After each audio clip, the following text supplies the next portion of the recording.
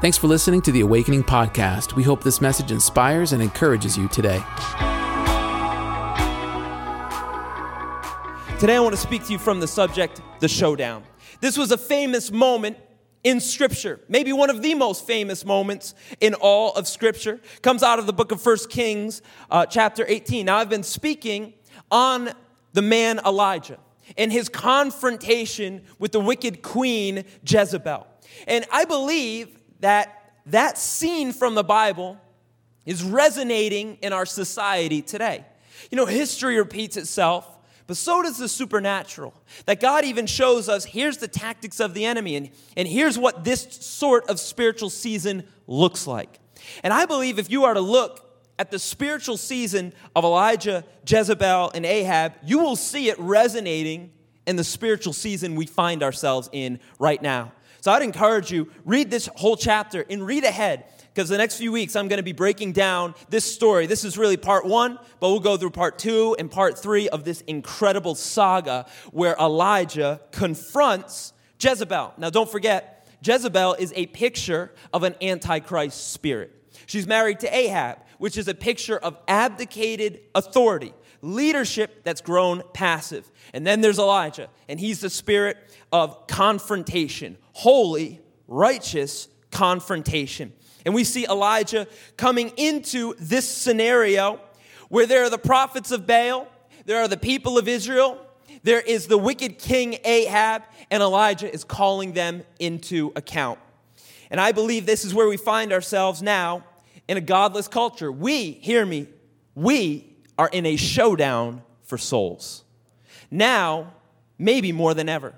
For this nation, maybe more than any other time since its inception. We are in a showdown for souls. I love that we're called Awakening, because that's what we need. Awakening Global, because that's where we need it. We are in a time where we must cry out. We must step up. We must raise our voice. If we are silent now, I believe that the blood of many will rest on our heads.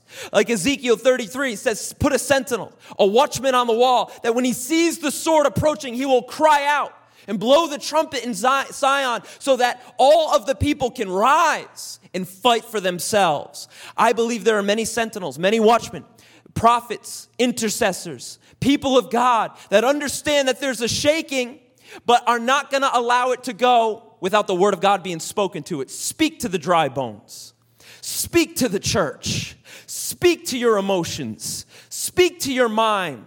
If the sword is coming to get your family, do not let it just slice through and wreak devastation. For the plans of the enemies are meant to be thwarted by the word of God, by the people of God, that he might come into partnership with you, with me, that we might join the fight.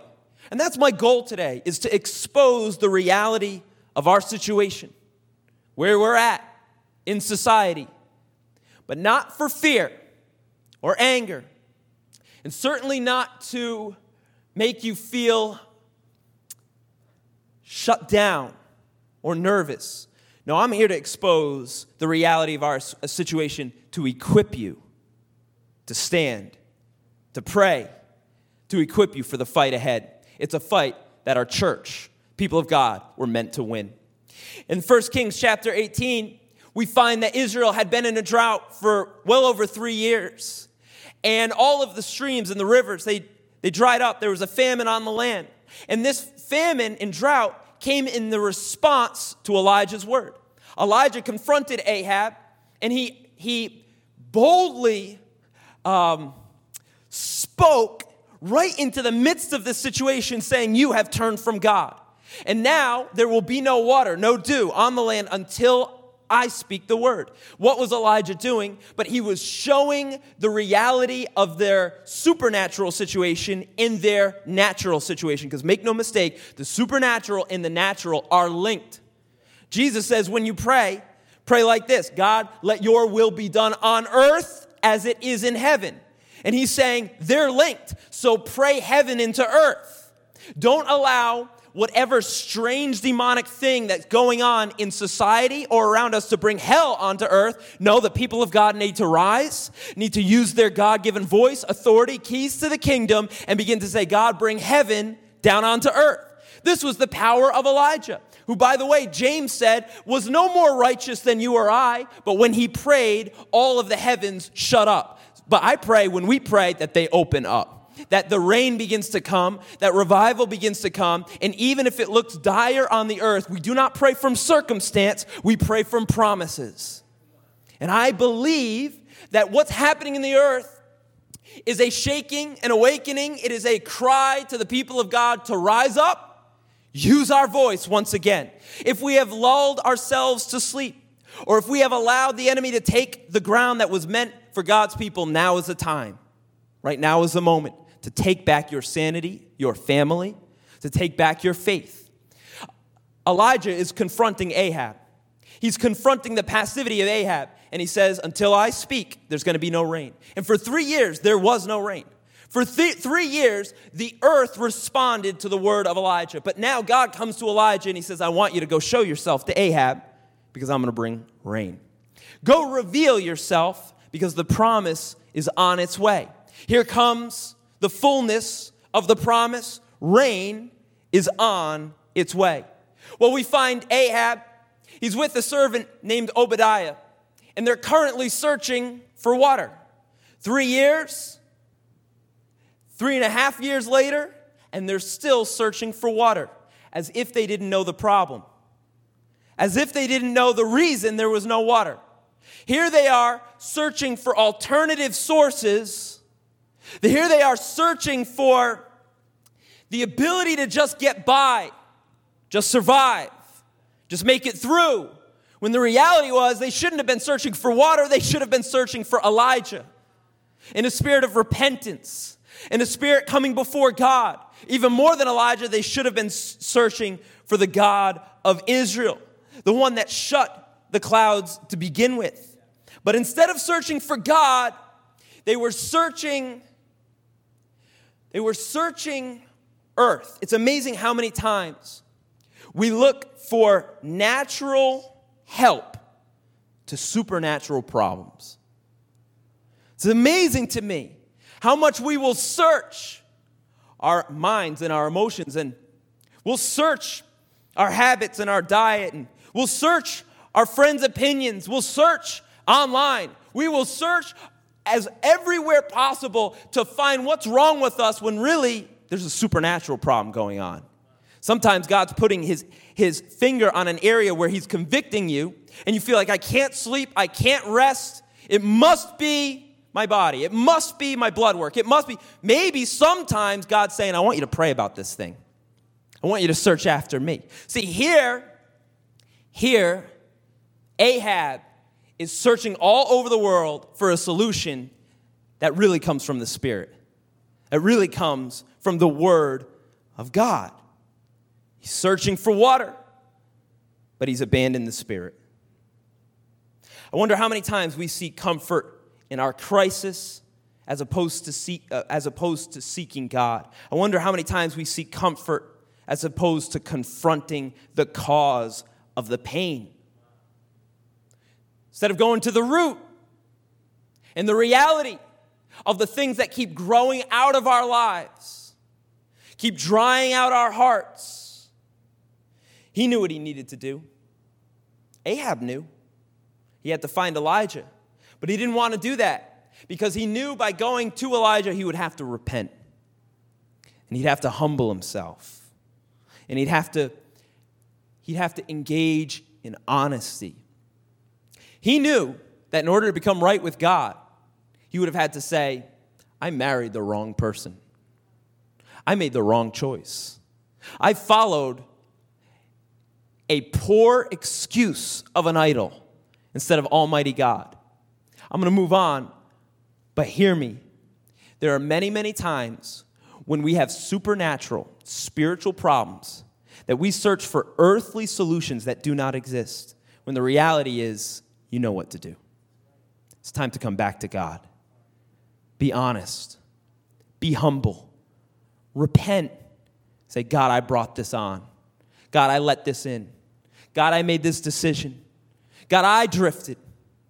It's amazing how many times I'll hear people say, I was going to church, but, I just don't feel God anymore. God's kind of drifted from me. No, you drifted from God. Come to a place of truth. Come back. Find Elijah. Repent. And let God begin to bring the rain.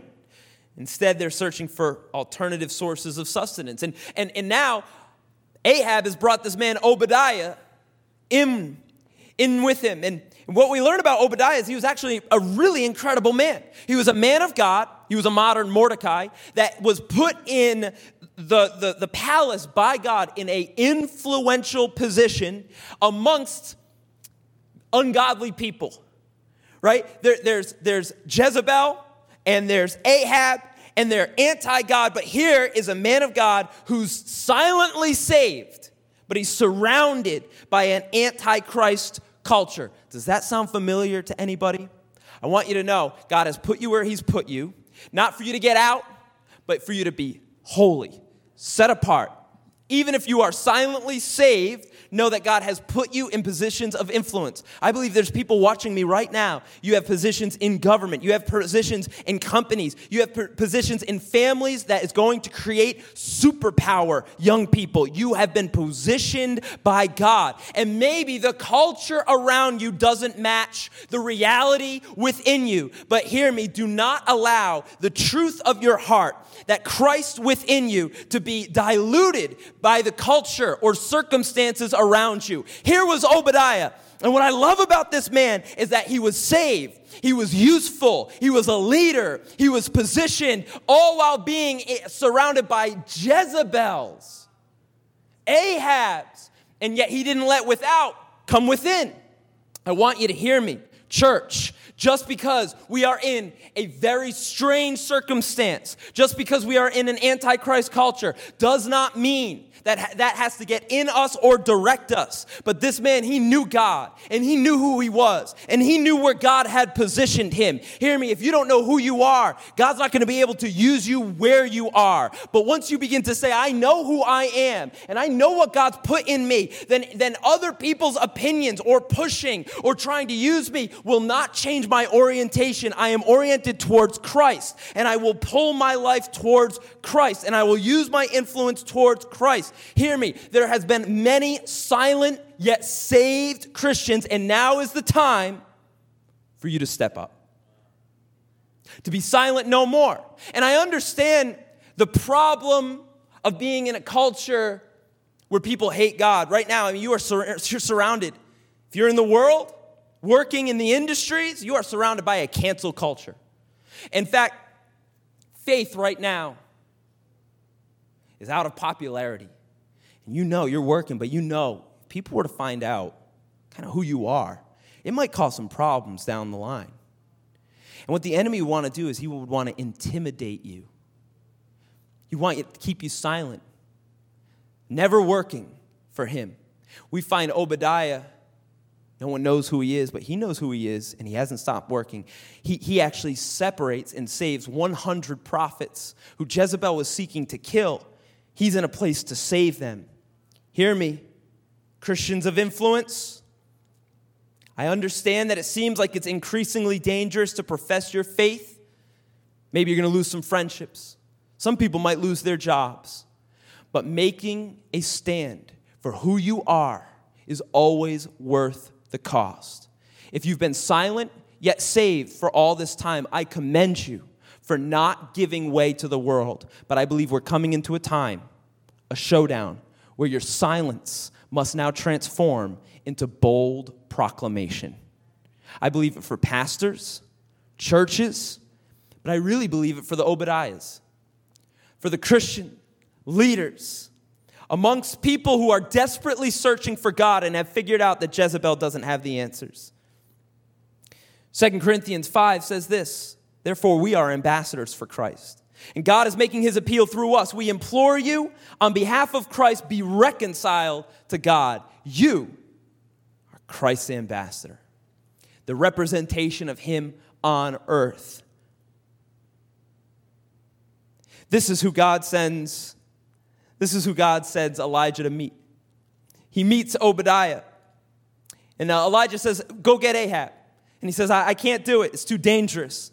Because he knows how the Holy Spirit works. He knows how God works. He says, I'm going to leave here, and you're going to do some supernatural thing and be transported out of here. I'm going to bring Ahab back, who, by the way, he's looking to kill you. Obadiah tells him, he's going to all these different nations. He really hates your guts. And I'm going to bring him here and say, Elijah's right here. And when I come back, you're going to be gone, transported by the Holy Spirit to who knows where. And he says, I'm not sticking my neck out now. But Elijah says, now's the time. I'll be here. It's no longer time to be silent. It's time to reveal who you are. And it's time to step up. Hear me. The season, this is my whole sermon, of silence is finished. Ahab shows up, brought to Elijah by Obadiah, and Ahab, he sees him and says, is it you, O troubler of Israel? You see, from Ahab's perspective, who Elijah was, there to just cause trouble. There it is. First thing out of his mouth is an accusation. Is it you? You caused trouble. Is it you? You've stirred some stuff up. Is it you? You don't bring peace around here. Whenever you show up, bad stuff happens. Here's the accusation. You're a troubler of Israel. The reality is he's the prophet of Israel, the only one left. But the enemy wants to turn what God wants to use, his confrontive nature. The enemy loves to take what God put in you for his good and accuse you with it as if it's a negative. I hope there is a little bit of a troublemaker in you. Christian, there needs to be a little bit of solid rebellion in you. Jesus was a troublemaker. Everywhere he went, trouble popped up. And it was with all the right people. Jesus got all the right people frustrated. I hope there's a little bit of that in you, where you are unafraid of people's snappy responses. Is it you, oh troubler of Israel? Is that all you got? I love Elijah's response to him. He doesn't back down, because here's the tactic of the enemy. This is going to help you. Here's the tactic of the enemy. He always wants to accuse you, to shut you down. That's his goal. His goal is to silence you, to make you feel fearful or intimidated or quiet. His goal is that you would shut down. The enemy will accuse you so that you back away. Remember, the Bible says he's the accuser of the brethren. If you're being accused, know that you're part of God's family. That's one of the ways you know you're God's child, is if Satan hates you, and if he lies to you, and if he pours out mistruths on you, and if he tries to condemn you.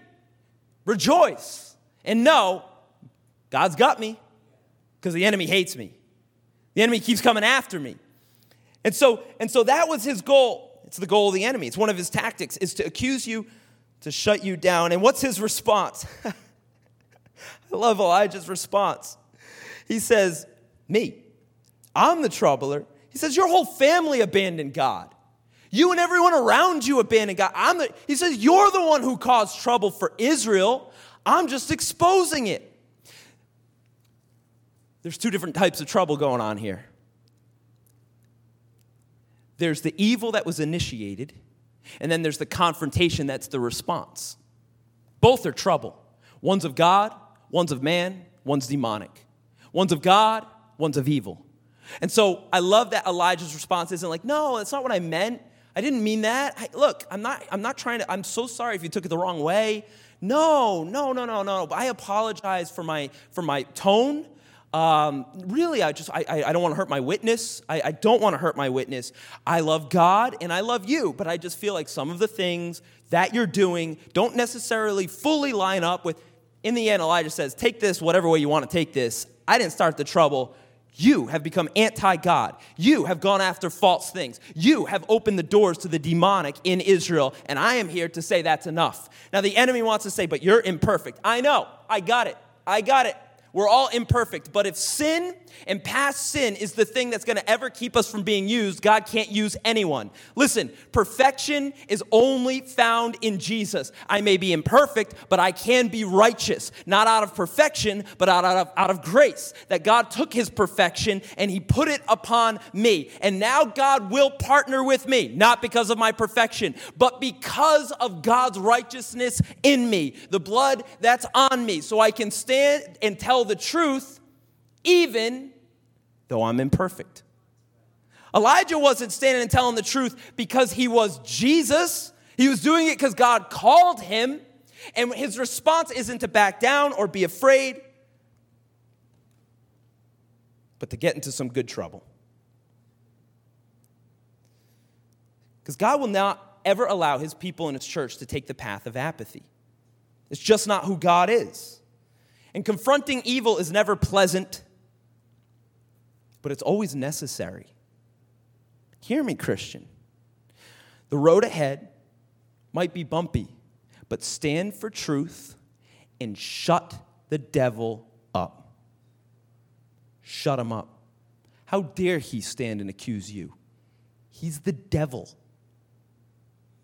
You ever think about that? You're going to accuse me? You're the freaking devil. What, you're going to say I'm a bad guy? You're the devil. You're the actual devil. Oh, man, that's so funny. He needs to throw it back in his face. Yeah, I know I'm imperfect. Thank you, Jesus, for grace. But I'm going to stand for truth, despite the cost. Confronting evil, it's not pleasant, but it's always necessary. So, church, I'm asking for you to stand as Elijahs in this next season, to come back to the Spirit of God and the spirit of boldness that the Spirit of God will put on you. And make your move. The other day I was sitting by a pond and it was completely still, 100%. And a frog jumped in the corner and it had the ripples.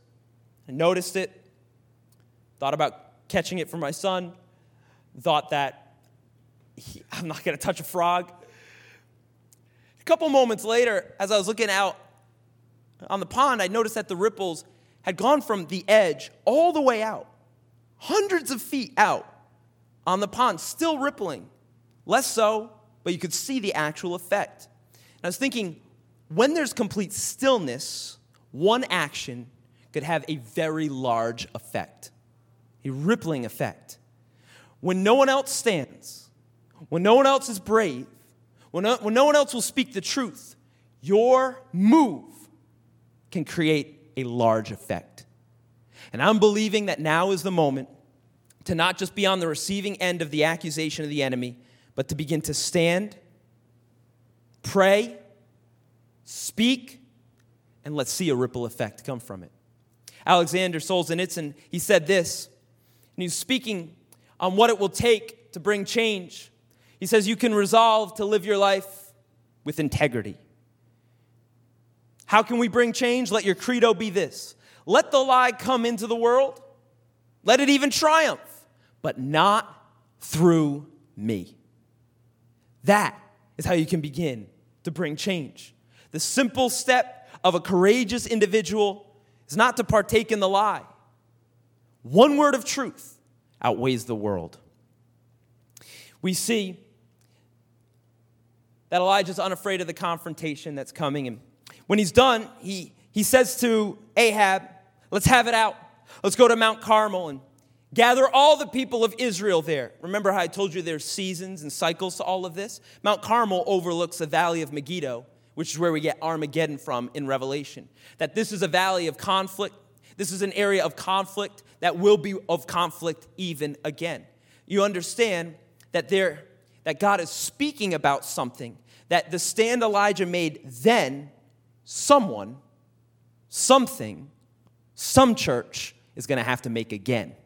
And so here he gathers all the people, and now Elijah, he confronts them. And he says, it's time to choose. He says, how long will you go limping between two different opinions? If the Lord is God, follow him. But if Baal, then follow him. No longer can your non-choice be an option. Now is the time to choose what side you are going to come down on. I'm here to tell you, Awakening Church, the day of neutrality is over. It is over. The day of decision has come. Who are you? Who is your family? And who are we? Revelation 3:16 says, so because you are lukewarm, you're neutral, you're nothing, and neither hot nor cold, I will spew you, King James, I will spew you out of my mouth. What's God saying? At least understand what side you're on. Be hot, be filled with passion, be filled with vigor, be ready to go, or be cold to the things of God. But those of you that are a mix, the time has come for you to choose a side. Will you be on the side of righteousness or on the side of selfishness? And no longer can the excuse be, I'm a spiritual person. You know, I'm not into organized religion, but I love God. I love God, but I just don't like it when it's organized, as if unorganized religion is better. I'm into vibes. I pray sometimes. I just don't know who I'm praying to. And I believe something is up there. I'm just not quite sure what. Spiritualism, supernaturalism is not enough to bring salvation.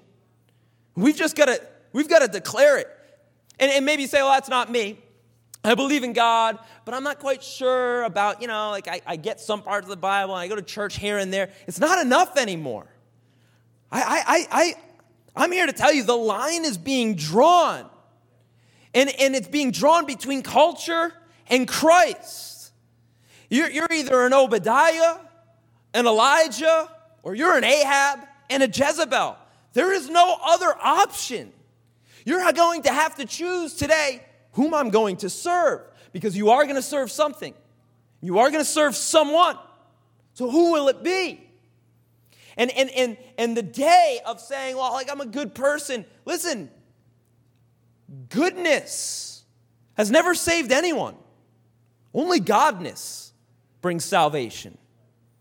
And today is the day, church, where you must choose the one true God or the false ideology of culture. Look at Isaiah. God says, I am the Lord, and there is no other. There is no God beside me. I think about that story in the Old Testament where they kept setting up, I believe it was an idol of Baal, could have been the Asherah pole, but I believe it was Baal. The Philistines set it up next to the Ark of the Covenant, but every day they came in and the idol had fallen face down before the Ark of the Covenant. God's saying, you don't get to even stand in my presence unless I say so. Make no mistake, church, God will fight for his people's attention. He will fight for his people's attention. You might be saying, well, Jordan, what are you saying? I am saying, hear me, that it is time, church, to make your choice in this showdown, because there's something going on in the supernatural, and it is for your soul and the soul of the future. Will it be God or will it be evil? Elijah confronts all the people on Mount Carmel, gathers them all together, and he says, how long will you go between these two different doctrines? Reminds me of what Paul says to the Ephesians. How long will you be driven by every new wave of doctrine, moved around by the new winds of new teaching? How long will you be unsure? How long will you want to make sure you don't offend? How long will you say, there's different ways of seeing this? How long? At some point, you have to say he's either God or he's not. And his word is true or it isn't. Or I'll obey his commands or I won't. But there must come a day of decision. And he says this to the people of Israel. He says, now make your choice. Will you serve God or the false idol of Baal? And what was the people's response?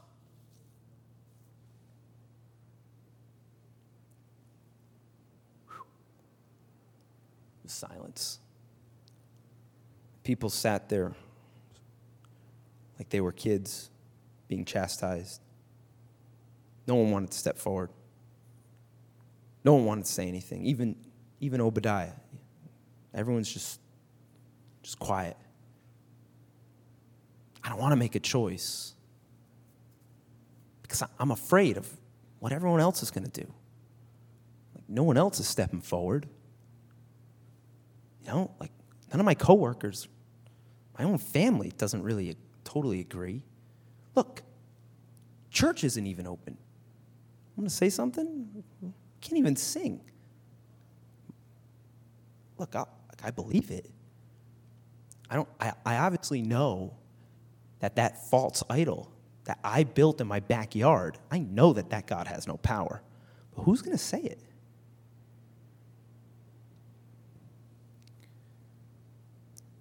Our silence can bring judgment on our own heads. Our silence and acquiescence is not acceptable any longer. God's searching for people of conviction that will step forward, be who they are, despite the consequences. The people were silent because they were afraid of the prophets of Baal. There's hundreds of prophets, forgetting that there's thousands of people. If they all moved as one, they would be unstoppable.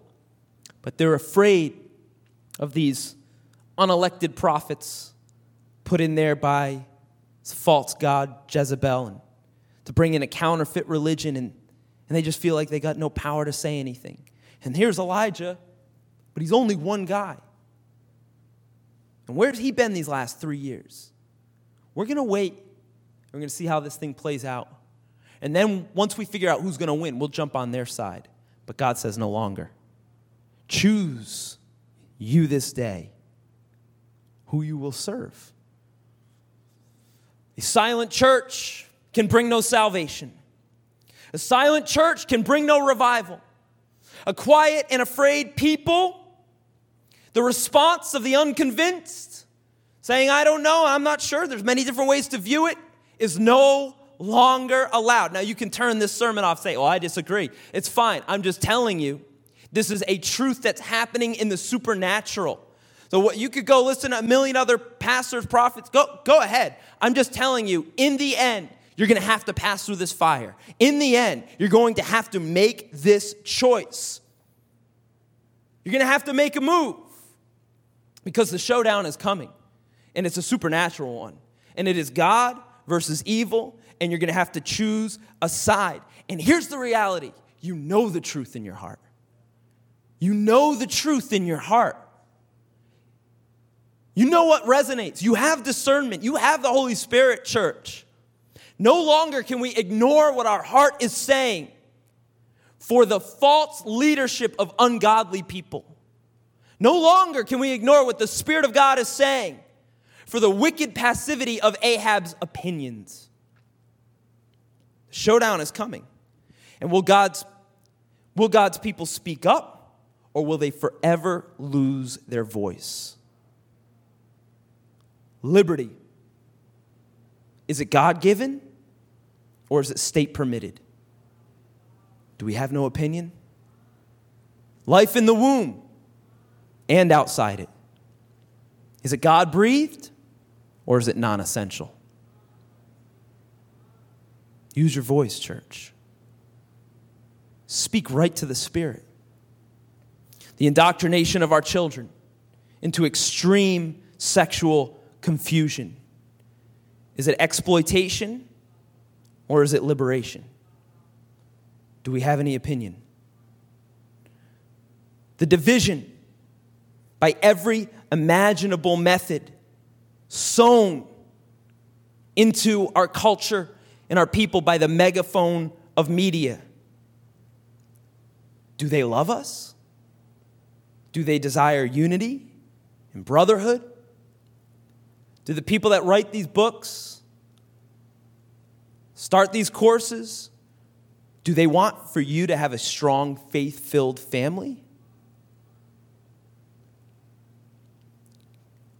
Here's my question to you. Can God bring radical salvation, or should we just trust in man-made systems or our own strength? Do we need God, or can we do it on our own? My call to you, church, is come back to God. Come back to God. My fear right now is that we have silent Christians that want to be loved by the world more than they love God. But I hear the Spirit of God. I hear the Spirit of God speaking to the church, speaking to our hearts, and saying, rise and be counted amongst the righteous. There's a story in the Old Testament about a queen named Esther. And there was a wicked spirit that rose up in a man named Haman. And he wanted to create a genocide of God's people, Jewish people. And he went to the king of Persia, and he had him sign some documents that he didn't fully understand, send out some decrees that he didn't understand the consequences of. But he signed away the life of all the Jewish people in the empire of Persia. But see, Esther was a Jewish princess, married to that king of Persia. And her uncle Mordecai saw what was going on. He was another Obadiah, set in a place of influence so that at the right moment he might use his influence for the rescue of many souls. Mordecai came to Esther and he said, right now is the moment where you must make your move. And she said, I can't. I'm not being invited in. The door's closed. The king has to invite me into his presence, and the invitation's not coming. All of the practical obstacles I can't seem to get over. It seems as if the door to government, the door to my marriage, it's all closed. What can I do? And this is when he said to Esther, he said, do not think that just because you are in the king's house, you alone of all the Jews will escape. Don't think if you don't do anything, you'll make it through. Don't think if you don't step up, you and your family are going to survive, and your children. Don't think your convictionless Christianity is going to birth a passion for Christ in your children. Don't think you're going to escape what's coming. For if you remain silent at this time, relief and deliverance for the Jews, they will arise from another place. Relief and deliverance will come on this nation, for God's people. They will come because God is a deliverer. But if you don't say anything, if you don't do anything now, you and your father's family will perish. And who knows but that you have come to your royal position. You are a royal priesthood. You are a holy nation. You are God's own. Who knows that you have the authority that you have? That your prayer reaches the very presence of God? Who knows that you have come to your royal position for such a time as this? We are in a moment in time where people are searching for truth. They are searching for those with convictions. They're searching for Christ. And I'm wondering if the church will stand and cry out, begin to pray, begin to find their courage, begin to do what it takes that the whole nation and its soul might turn back to its Savior. God will bring deliverance, but will He bring it through us? Will He bring it through you, your faith, your prayers, your church? We are engaging in a showdown for the soul of mankind. My question is, church, will we cry out right now in this moment for God? In the next few weeks, I'm going to talk to you about this challenge that Elijah presents with the prophets of Baal. He says, let's see whose God will respond to our cry. That's the showdown right now. In the nations, whose God will respond? The idols have fallen, all of them. The structures and systems have broken, all of them. But if the church cries out, I wonder if our God will respond for such a time as this. The enemy wants you to forget who you are. He wants to accuse you into silence, condemn you into apathy. He loves that our doors are shut and our mouths are closed. We have no opinion because we're afraid to express it. He loves it so he can wreak havoc both now and for future generations. But when the church speaks up, it speaks with authority, for it's backed by the Holy Spirit. And there's the thunderclap of an amen when you speak the words of God, that though heaven and earth passes away, those words are eternal. When you begin to speak them, they wreak havoc on the enemy. Elijah's unafraid of the prophets of Baal. It's 1 verse 450. Well, those were the same odds that Gideon had, and he won that battle. And Elijah's about to win another one. Though the odds seem against us, if God is for us, who can be against us? Though it seems like what's happening in the natural is unsustainable, if the supernatural comes, reconciliation and revitalization can come in a moment's notice. The people of the earth right now, they desire the display of God's power. And there's nothing wrong with that. That desire is righteous. That desire is good. Gideon says, "Where are your wonderful works?" Moses says, "Show me your glory." Even the name Jezebel, it means, where's the prince? You see, the whole time, she was really just searching for the true authority. Where is the prince? But because the king Ahab didn't show her, because the people didn't show her, she came into the nation of God's own people and yet never met Jehovah. Where's the prince? She's searching. When I look at these young people out on the streets, that's the voice that I hear them crying out. Where's the prince? Where's salvation? Where's the real? Where's the authority? Where's the power? Where's the Son of God? Jezebel couldn't find the prince, so she had to go to the counterfeit. She went to Baal because no one introduced her to the righteous God at the right moment. But hear me, right now is our moment, church, to arise out of condemnation and out of apathy, to answer that call, the desire for God's glory, the desire for God's wonderful works, the desire for God's righteousness. Where's the prince? We have the prince. He is the Prince of Peace. He is our wonderful counselor whose government will be on his shoulders. His name is Jesus. And over 2,000 years ago, he came and he took upon himself our sin, our shame, our iniquity, all those things that would keep us from God, he took upon himself. Why? So that we might have that question answered. He says, "Here I am. I am the way, I am the truth, and I am the life. No one comes to the Father except through me, but the way is still open, and the light is still shining, and the good is still being dispensed. Will you come? All you who are weary and are heavy laden, are frustrated by a dead religion and burned out by all your works, all of you who seem like you cannot move forward in a society that certainly is against you, would you come to the Prince who extends the scepter?" Esther shouldn't have been able to walk into that king's chamber. She had to have been invited. But she was so desperate.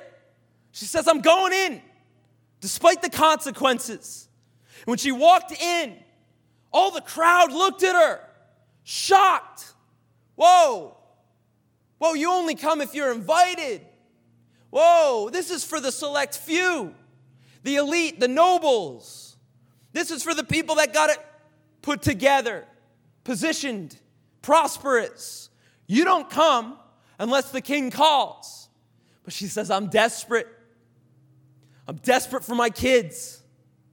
I'm desperate for my future and my people. I don't know about you, but I'm desperate for America. I love this nation, and I love the world. And I am not going to hate the nation that God put me as a missionary to. I'm going to pray for it. And I'm going to fast for it. And I'm going to speak God's word over it. That radical and righteous change comes to it through us." Esther steps into the chamber of the king. And all the court say, "What's going to happen? Surely he's going to sentence her to death, because that's what's deserved." The Bible says, "For all have fallen short of the glory of God." We're all condemned. We all deserve death. But there's the king. And he's on his throne. And he is not against his people. The church is his bride. And he loves the church. There's so many people, saying so many negative things against the church, some of them in high positions of power, nobility.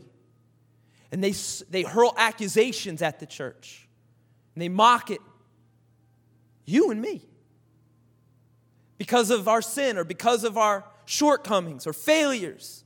They can point out so many different flaws, but it's Christ's bride, and he loves it. And though the law says we should die, his heart says, come to me. His heart says, I've been waiting for you. I love you. I desire to be with you. I believe the best about you. We got things that we need to change, but come to me, and I'll convict, and I'll empower, and I'll bring change. May the church, that is the righteous bride of Jesus Christ, walk towards the King.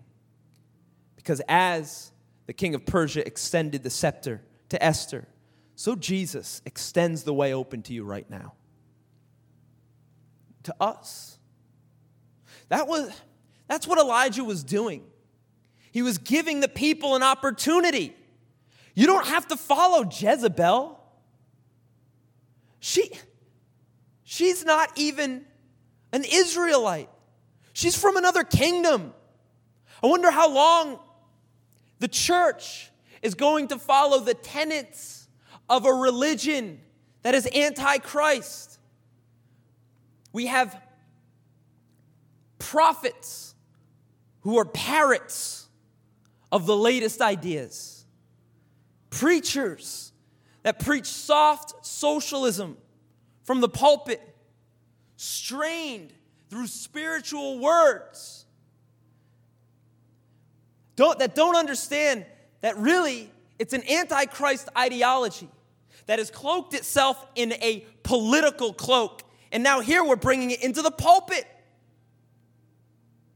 But it hates the family, and it hates the people of God, and it hates the church. And we're going to listen to them, and we can't say the truth. We can't say the truth. Oh, did you hear Jordan's sermon? Did you hear it? They might block him on Twitter. What are we afraid of? We hold the thing that breaks chains. We need to know it and quote it and use it. We have a society filled with people that are anti-God. And all of those in positions of authority seem to be anti-God. There's the prophets of Baal, our celebrities, our living idols. But I hear the spirit of Elijah say, how much longer are you going to follow people that don't love you? Ideologies that hate your future and hate your family. How much longer are we going to be silent about the things that matter? Truth. How much longer are we going to pretend that the Holy Spirit isn't ringing alarm bells in our hearts? You have discernment of spirits, and you can sense when something's off. Church, popularity was never your calling. Persecution was your calling. And I believe it's time for the bride of Christ to pay the price of truth. Jesus says, anyone that wants to come after me, you have to deny yourself. No comfort here. Take up your cross, sacrifice, and then follow me. I can't follow Christ and culture. I can't follow God and government. I have to choose Jesus. Jesus. There's no other name that's worthy of your life. There's no other name that holds the power of the universe in it. There's no other name that releases mercy, not condemnation. There's no other name that can save but Jesus. Come back to him, church. Come back to salvation. The doors are open. The scepter is extended. He welcomes his people. And I pray that as you take a bold step, whatever it is, God's positioned you very uniquely. But even as I'm speaking, I believe the Holy Spirit is resonating within you. He's giving you ideas. He's confirming some things right now. Even as I speak, I believe those things are being put into your heart by God. And now's the time to step up, to show up, to speak out, to cry out. We are engaged in a showdown for souls. Make a move, church. Make a move. And you'll see that you will not move alone. But there are many, many, many people that are just waiting for the courageous few to come to Christ. Where's the prince? He's right here. His name is Jesus. If you've never made Jesus your Lord and your Savior, today's the day. Right now is the hour. Maybe you've drifted, you've done your own thing. I want to invite you to come back to Jesus. I'm going to pray this prayer. And if you stick around for a moment afterwards, I'll tell you where to go. And for those of you that feel this resonating call, I'm going to call you for the first step that you can take is to begin to pray.